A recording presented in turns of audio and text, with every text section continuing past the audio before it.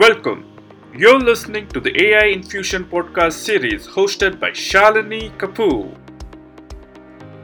Thank you, Jeff. Hey, folks, Jeff is a production manager for this podcast series. And I welcome you all to the next episode of this series on AI infusion. In this podcast, we not just tell you about AI, we understand what does it take for enterprises to infuse artificial intelligence in their business processes. We talk about adoption, we talk about new areas, new use cases, new industries getting infused with AI. And find us on your favorite podcast platform. And dear listeners, do not forget to rate us. This episode 6 of AI Infusion is about automating enterprise IT with AI. And we have a fantastic guest today, and I am honored to host her. So, dear listeners, today we are going to get into the minds of Rama Akiraju, IBM Fellow and CTO for AI Operations. Just to introduce Rama, she's been named by Forbes as one of the top 20 women in AI research and has been featured in A Team in AI by Fortune magazine. Rama has a vision of placing AI to the core of IT ops toolchain, and she is building a product called Watson AI Ops just for that. Rama is a great role model, and today we are going to get into her mind and see what she has for AI ops. She's going to unfold the magic on how AI and IT operation management can be brought together. Welcome, Rama, to the AI Infusion podcast. Hey, thank you, Shalini. Looks like you're running this fun series, and I'm looking forward to an engaging conversation today. Great, great. So let's get started. So, Rama, we have heard of self healing and self optimizing IT. I know when I started my career, we were talking about it, and that's the ultimate goal which most of the CIOs even want to achieve. But actually, we never realized that vision. So, what are we doing now with applying AI to IT? It's definitely a mystery question, so we want to understand that. Yeah, thanks for starting off with that great question. Yes, you're absolutely right. Back in 2000 or so, as a IT community in computer science, there was this wave of autonomic computing. You may recall, or our listeners may recall, and there, at that time, the vision was to really build this self-healing, self-managing IT systems, and that came from distributed computing and fault tolerance computing types of fields at that time. Um, yes, of course, some work was done, but I would say not all the tools that were needed to really realize that vision were there at the time. Now, with I would say with AI coming off of winter, specifically with machine learning models, making a lot of progress with new models and deep learning techniques and the compute that's available now suddenly makes it possible to process natural language types of data that it wasn't so easy to process before. And the reason why I specifically bring up natural language type of data in IT domain is, if you look at IT domain, in order to build these self-healing, self-monitoring systems, you need to be able to look at all the data that IT systems produce and be able to make sense out of it, right? So this includes data like metrics, tickets, incident tickets, logs, traces. These are the kinds of data that IT systems produce. Now, if you look at what the previous generations IT operations management systems have done, is look at the structured data and using different kinds of analytics, model, time series model analytics, and those types of things to make anomaly prediction, detection, and those sort of things to give early warnings and such. And that was the first wave of autonomic computing, if you will. But we could only go so far because good chunk of the other types of data that IT systems produce, like application logs, infrastructure logs, and incident tickets, they were not processed and not looked at because they were unstructured and it's hard to really make sense of it. Yeah. Now with AI making it possible where we can get into, with call it with word embeddings, the models that make us, process large volumes of unstructured data and still be able to build machine learning models, or even just by using natural language processing techniques to understand entities and their relationships, and be able to link different kinds of signals and such. Now we can do all that. So that is why I think now we have a better chance at actually realizing that that vision of self-healing, self-monitoring systems, because we can now tap into all the data that IT systems produce, and we can link them, and really understand what is causing the problem, and diagnose the problem, and find resolutions for it from prior incident tickets, and even actually get to the point of avoiding those incidents from happening in the first place by better understanding what has happened in the past, and catching those problems early on in the software development lifecycle. So yeah, this time around we are better equipped with the tools and the compute and the actual AI techniques that we need to make it happen. But I would still say it's going to be a journey, because it's going to be a lot of hard work, and we're not yet going to be there with just click one button and there we have self monitoring, self healing systems. It's going to be human in the loop kinds of AI systems that we will have to build, where humans and human judgment will still continue to play a very important role in guiding AI. AI can do the heavy lifting of processing all the complex, large volumes of data. But when insights are generated, really filtering them out and making sense of those insights, I think humans still will have the best judgment. Until the systems can learn that from human feedback, it's going to be human in the loop and AI learning from that feedback, and eventually coming back to make that happen, that whole vision happen. So I would say, yes, we are making good progress. We are better equipped this time around, but it's still going to be a journey, and with humans very much playing an important role in that journey. Yeah, absolutely. Yeah, I agree that it's going to be a journey. But I'm also, I also read about it that, by 2024, 30% of business leaders will rely on AI ops kind of platforms for automated insights and driving business related decisions. And that's compared to less than 3% today. So, in this post pandemic digital world, how does this modernization journey translate into AI ops, which is your product? And how does AI ops as a product solving this issue? Yeah, I mean, even before pandemic, right? We were uh, pretty much every industry really is an IT industry. You can say, they rely so much on IT. Take banks, retail companies, insurance companies. You take any industry, government sector. There is IT is all pervasive, and therefore, and they are running mission critical applications, right? So that means that we have to make sure that these IT systems are up and running, and are meeting the service level objectives and goals that CIOs have set for those applications and such. So there is a need for constant monitoring of these applications, and as much automation as can be delivered to CIOs, so that we can ensure that their systems, IT systems, are up and running. Now, during the pandemic, of course, that only accentuated the number of IT systems and such that everybody is using, employees and customers, right? So now we have more number of IT systems in production that customers and employees are relying on. So the job of managing all of those and keeping systems up and running is now more important than ever before. So, what can AI ops do, and what can CIOs do? Well, it goes back to really putting in the kinds of automations that can enable the IT systems to be monitored in real time as and when things are happening. You should be able to monitor the metrics, the application logs and traces, and be able to analyze them to detect issues as they happen, and to even predict them even before they happen, right? And to be able to pinpoint where the problem is by fully understanding the entire context of the application.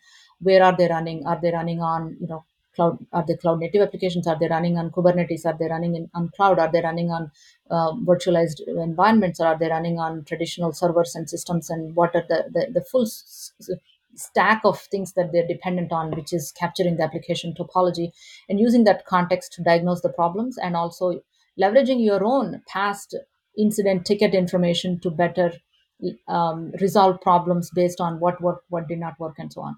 So, what it means for CIOs is to really instrument their entire applications and enable them for real time monitoring and use these tools, that products, that AI ops types of products that different vendors are bringing to the table, and leverage the automated capabilities for problem diagnosis, problem detection, and resolution, and put in place as much automation as possible for automatic resolution and proactive issue avoidance. That's what CIOs should be looking for. And as the vendors, as the companies who are developing those AI ops applications, what we are looking for is to work with our clients to help them do all of these things, to better manage their data, and help them derive better insights from their own data, so they can keep their applications reliability and and availability up and running. Having said that, one thing I would say, that in order for AI to do a good job, and to enable this automation, that companies should very much be looking to do is um, to keep good data. So AI can only be as good as the data that it is given access to. So if you don't have good processes to capture what's going on in your environment, and you're not keeping good incident tickets with the root cause information and good documentation, it's going to be very hard to leverage that to find problem resolutions from it. And if you are not monitoring your metrics, and if you're not capturing writing your applications in a way that they are writing good logs, and the logs are enabled, and you can use them and leverage them to detect and predict issues, then you have a problem.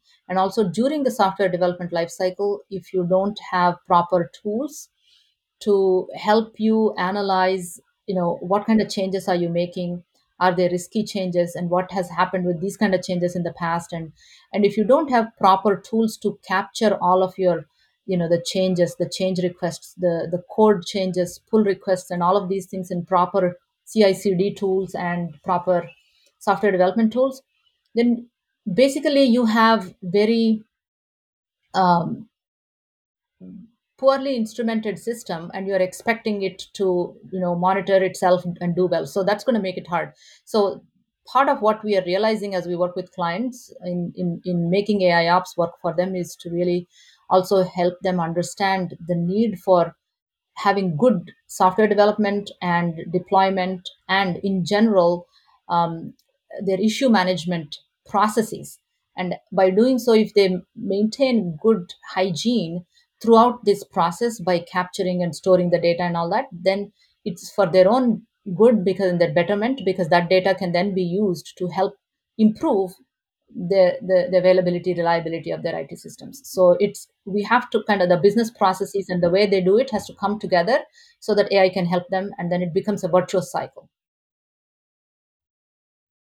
Yeah. So you talked about systems getting down, and that's really interesting. How worrying it can be for CIOs. And I remember in 2019, Facebook was down for some 14 hours, and it was reported that it cost them like $90 million. Right. So I'm sure the CIOs have a lot of cost associated with these outages which happen. Now, how are you building the cost case for the CIOs? Is there an effort that you go and meet the clients, and then you measure their incidents? I mean, just tell us the process of, because the cost case is one which drives investments into new AI. Right, right. Yeah, absolutely. So if you look at these, the cost associated with incidents, bad incidents that happen that are client impacting, yes, they could run into millions of dollars, per day, per hour, depending on, what kind of business, what kind of application that is. So our goal is with AI ops to bring down the mean time to detect the issues, which is called MTTD, mean time to detect, then mean time to isolate, identify the problem, that is the diagnosis part, and mean time to repair the problem. So these are things, these are metrics that are typically measured in operations management by IT operations administrators, who are sometimes also referred to as site reliability engineers, or in short, SREs. So these are the metrics that we are trying to improve at the lowest level, right? By if we can say detect a problem early and cut down, if it was taking 4 hours 5 hours to diagnose and detect and diagnose the problem, if we can cut it down to a few minutes, say after the order of 2 3 minutes in an automatic manner by processing the data and such, that's 4 5 hours of problem time saved. Similarly, if we can automate the resolution application, then after detecting the problem for 4 hours, let's say it took you 30 minutes or 1 hour to bring the system back up, again cut down that whole time to again few minutes. So those are the metrics that we are after. Now if you roll those things up, the mean time to detect, mean time to resolve type of metrics, up to the application uptime and availability, to the service level objectives, then what they really um, come to is these type of metrics such as, I have a 99.7 or 99.9 availability requirement.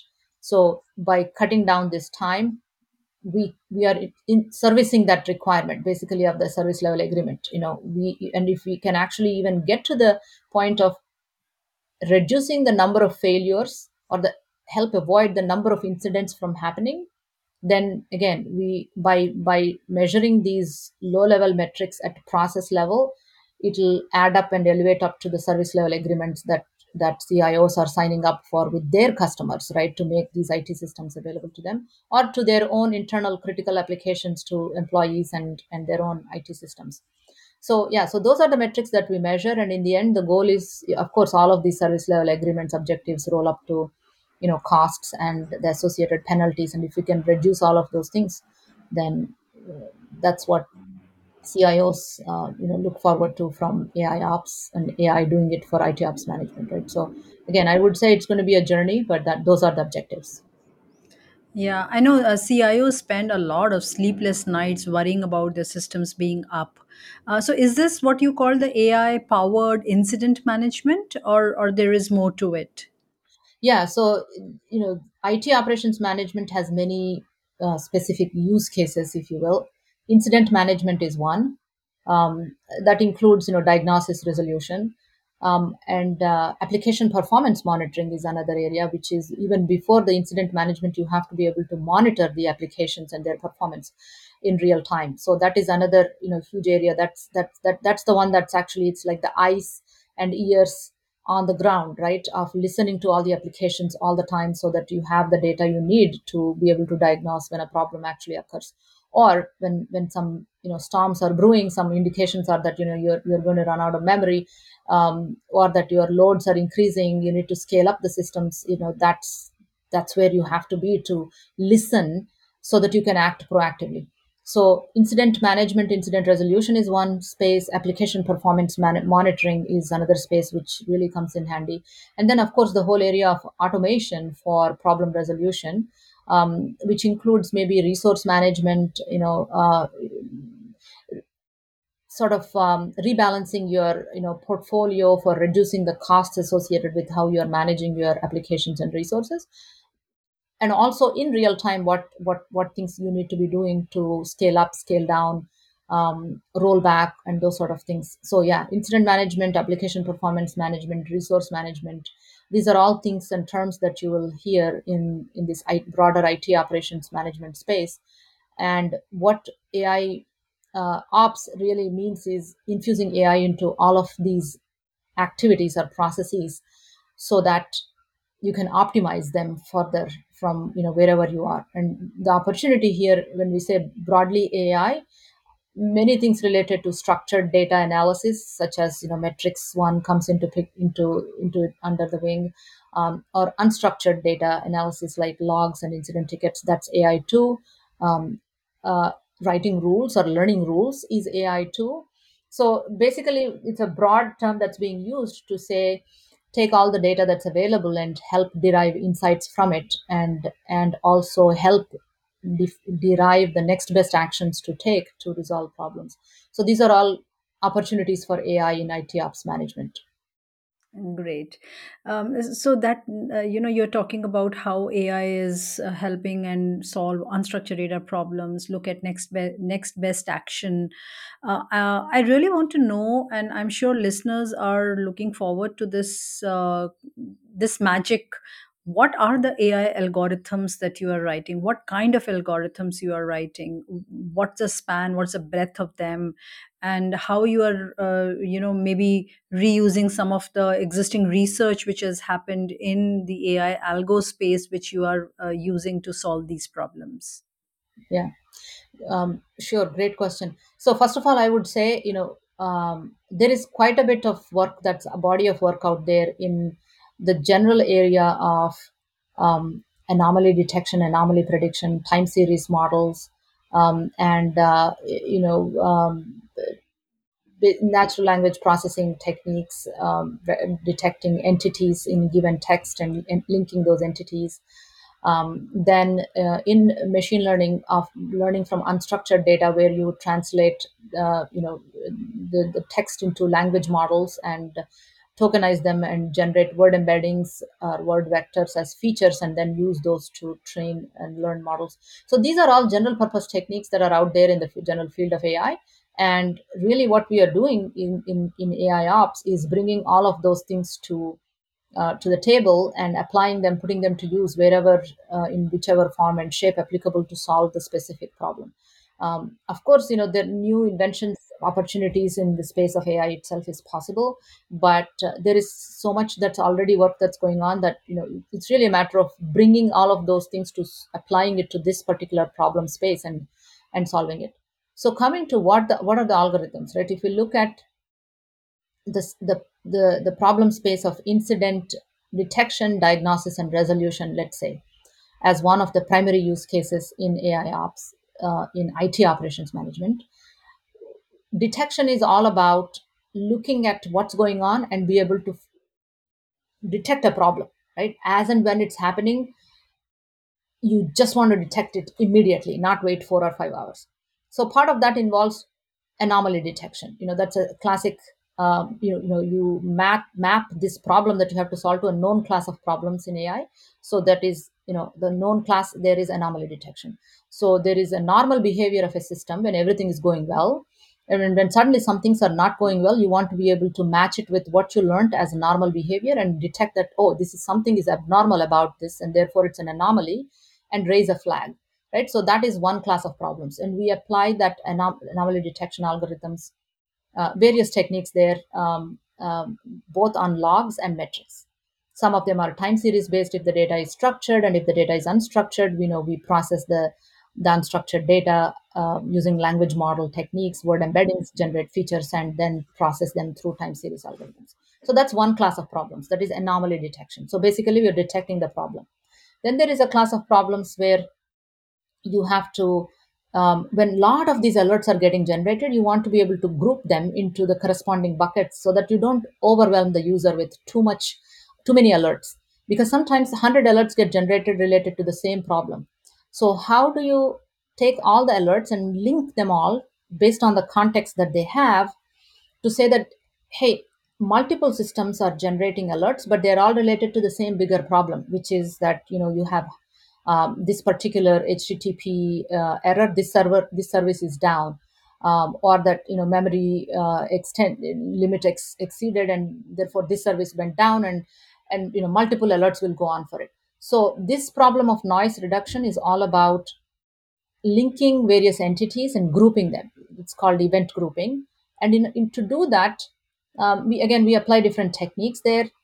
Some of them are to do with using the context and using the topology. It's a graph traversal and type of algorithms, entity extraction and entity resolution types of things. And sometimes we also use association rule mining type of algorithms, where incident alert 1 came, alert 2 came, and every time alert 1 and 2 came, alert 3 also followed, and all and when those three came together, this was the incident in the past. And now we are seeing that alert 1 and 2 and 3 came, therefore it matches the previous pattern, and therefore it's likely to be this incident, right? So those kind of things. So that's the one class of problems: topology, graph traversal, association rule mining type of things.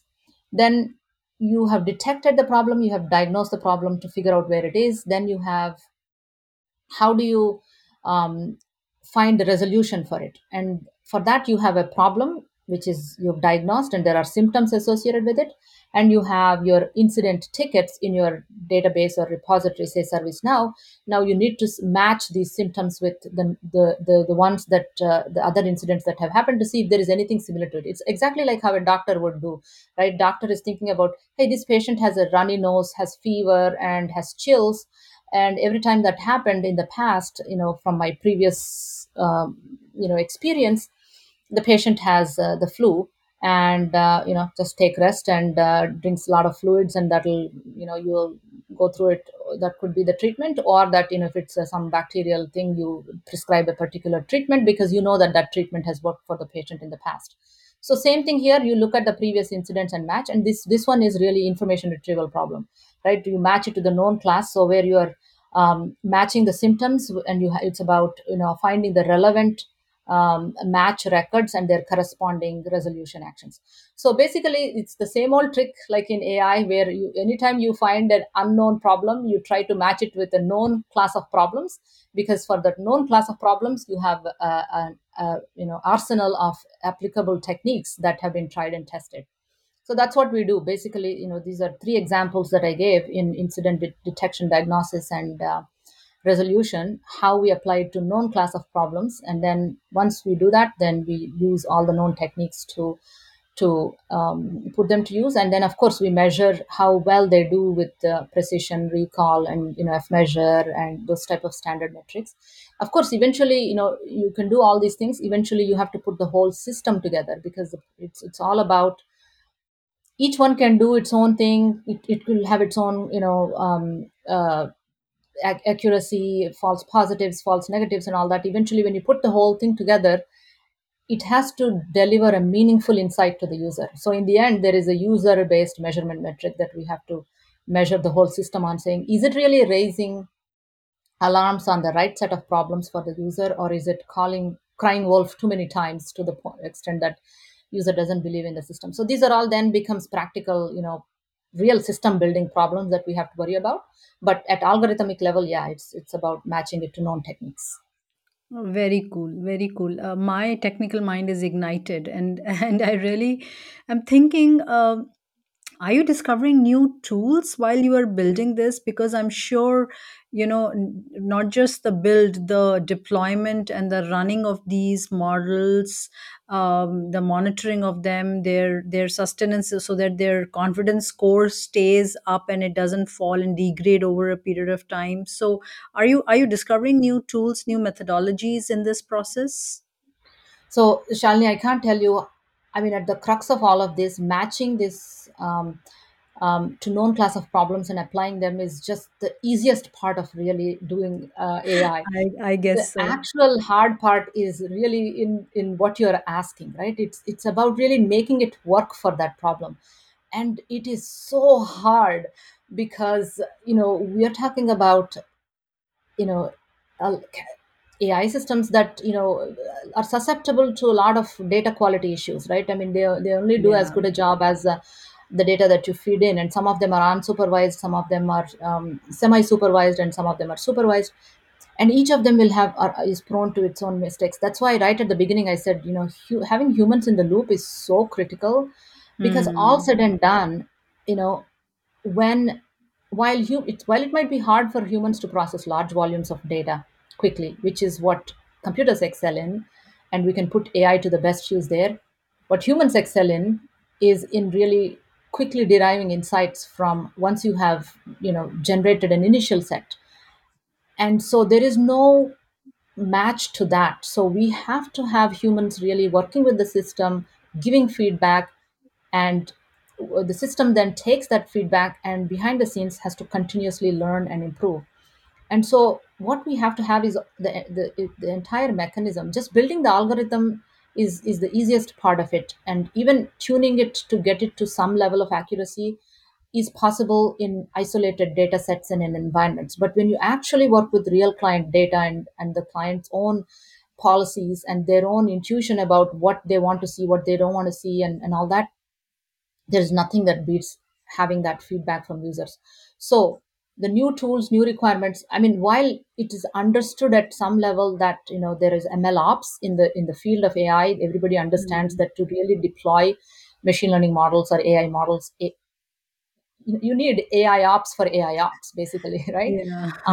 So you need that, and the platform is needed. But having said that, really, this building a system that brings human into the loop and enables humans to give that feedback on a regular basis, or if it's much easier, just write a rule, right? Why do you want to have collect 100,000 samples, 100 or 1,000, whatever number samples of parents, just to learn a rule and make AI learn that rule when that rule is so obvious to a human, right?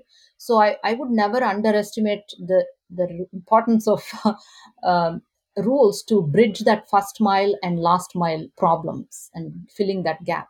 So yes, I mean, to build a practical working system, we need ML ops, we need the feedback loops, we need the system to continuously learn, we need users to be very much in the loop to give that feedback on a regular basis. And that all has to come together, and we are really not there, even as an industry, as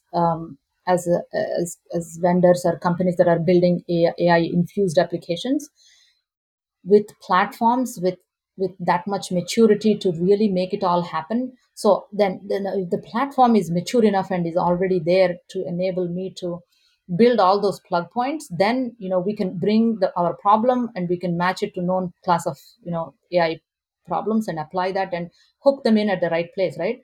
But that platform doesn't exist, and even if it does exist by some vendors out there, it is patchy at best.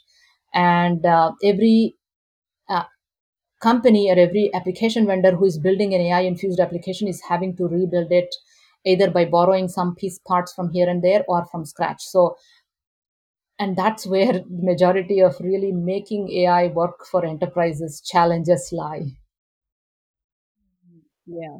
It's definitely a huge and humongous effort to bring all these things together, because on one side you are having science discover new processes, and on the other side you have these actual problems on the ground, and you're trying to marry them and create a sustainable system. But I Right. also wonder, how does it impact software development life cycle? Because software development life cycle, normally in an enterprise, it has happened, people have built software not necessarily for AI, and then they deploy it, and then we are using AI to do the operations of it. But I also feel that the kind of work that you're doing is going to impact the starting and the SDLC in itself. So do you see that change? Do you see that trend happening, that some of these methods, tools that you are developing also move towards SDLC, so that we build software using AI? Yeah, absolutely. So, it's like, when you have, again, I go back to doctor's analogy. When you have let's say, a particular problem, actually, lifestyle problem like diabetes, heart disease, or those sort of things, it's already too late, as in, all the bad things have happened, and now you have to only manage. When a problem actually occurs, the best you can do is to resolve it quickly. The best way to do it is like how you are doing it, right? Do yoga and actually proactively take care of your health, and develop good habits early on in your life so that you don't get into those problems. Same thing with IT systems, right? After, if you follow bad software development processes, and poor quality artifacts are getting promoted from one stage to the other, and then you end up implementing that and deploying it in production, of course, incidents will happen, and you will be in reactive mode of trying to discover those incidents, detect and fix them. But if you can actually go back into the software development lifecycle and institute good quality practices and processes and automation, and even checks and gates, where at every step of the way you have a gate where you check to see, hey, is this quality, is this the quality of the artifact up to the mark? Is there any risk? Can we predict if this type of changes that were made here are going to likely result in an incident? Can we predict that and give that pre-warning to the software development engineer or the deployment engineer so that they fix those things early on, even before it gets promoted from coding to testing, from testing to deployment, and from deployment to production. We can avoid it, so it turns out good chunk of these problems. However, Definitely. I would say that in a modern software application development, it's not always what goes in software development and what's in the code, right? It's that's only a part of it. The whole environment, the setup, the configuration of the various systems, like if you have databases, how do you tune it? If you have elastic store in there, how do you tune it? If you have, let's say, LDAP type of access management things, what have you configured it with, what parameters and such? There are so many other things that could cause problems, not just the software development, but then the testing process and the deployment before deployment should really catch even those Absolutely. problems, right? So part of what we are doing is, you will hear this idea of digital twins that is kind of becoming prominent in the industry these days. And the idea there is that you create a twin environment of your production, sort of like staging environment. Yes, just taking it to the next level where you, anytime you make a change, you test it in that digital twin environment, and you can inject different kinds of faults by simulating what might happen, what bad things, and test the robustness of your application and the stability of your applications thoroughly before you deploy it. That is, these are some of the techniques that are becoming more and more prominent, although I must say still in very early days. But as we get more mature with incident management and resolution, I expect that IT industry will then shift left into the software development lifecycle activities to take good care about the quality of the process itself and the artifacts themselves. And we have to be there to help our CIOs and clients in that journey to develop, by developing the required tools and analytics so that we can be ready to help them when they are ready to consume those. So that's one thing that's happening. Having said that, it is a hard problem, because you have to be able to monitor everything that's happening and be able to simulate.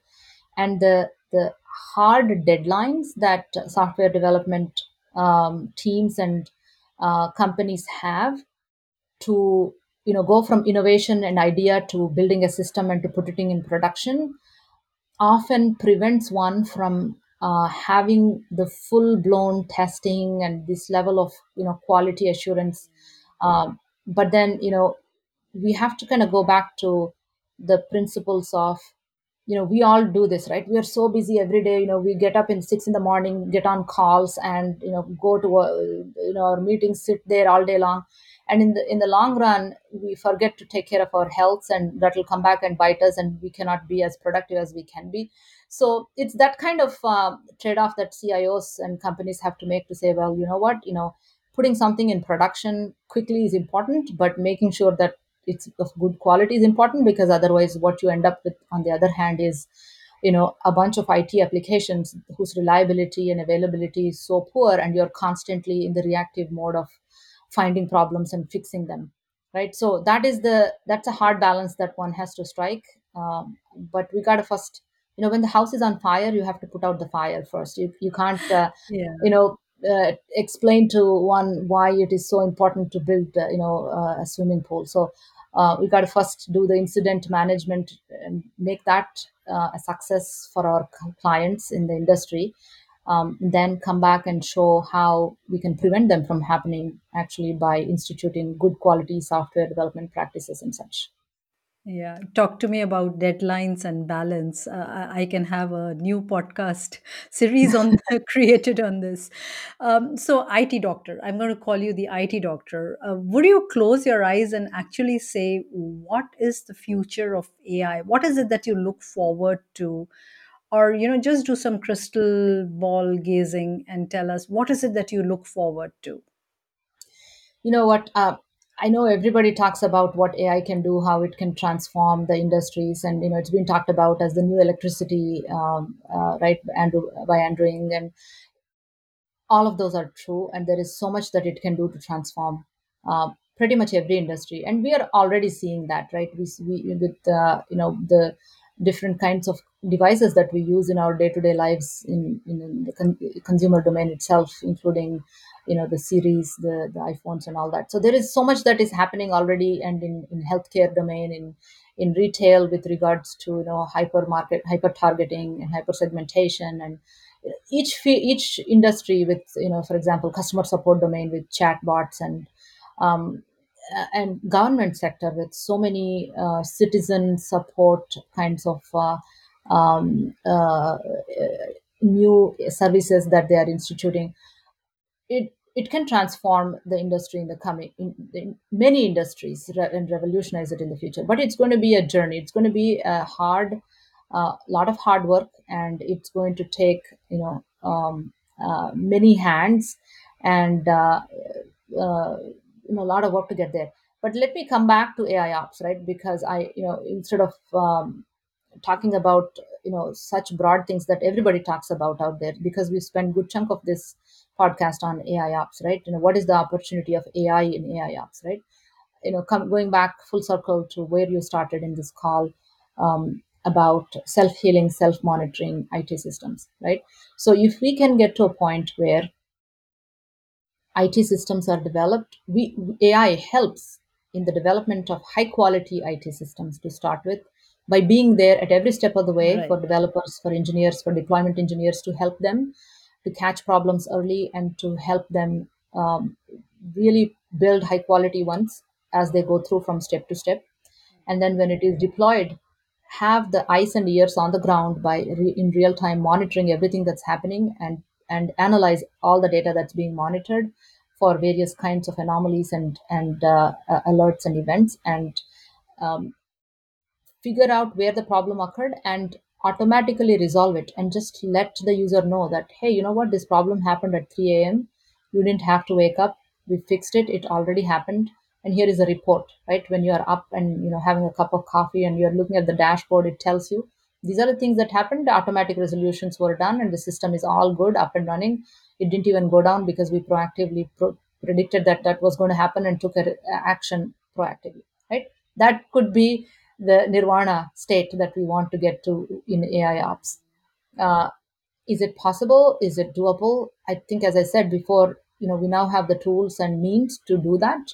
Of course, it will take a lot of hard work. Of course, it will take users being very much in the loop to help us get there. But that is the journey we are on, and I would say we are making good progress, steady progress. Not there fully yet, but that's where we plan to get to. Awesome, awesome. Thank you, Rama. Thank you for such engaging conversations. I enjoyed thoroughly, and I hope our listeners are going to enjoy this episode definitely. Thank you for being with us. Hey, Shalini, my pleasure. Thanks for having me, and keep up the great podcast series. It's very informative and educative. I'm sure listeners will learn a lot from it. Thanks again for having me. Thank you. So, friends, I'm signing off on this episode of AI Infusion. Hope you enjoyed our discussions, and we will be back with more stories of AI applications infused with AI. New journeys, new beginnings, and over to a new road. See you all in our next episode, where we'll have another AI rockstar coming up. Thank you.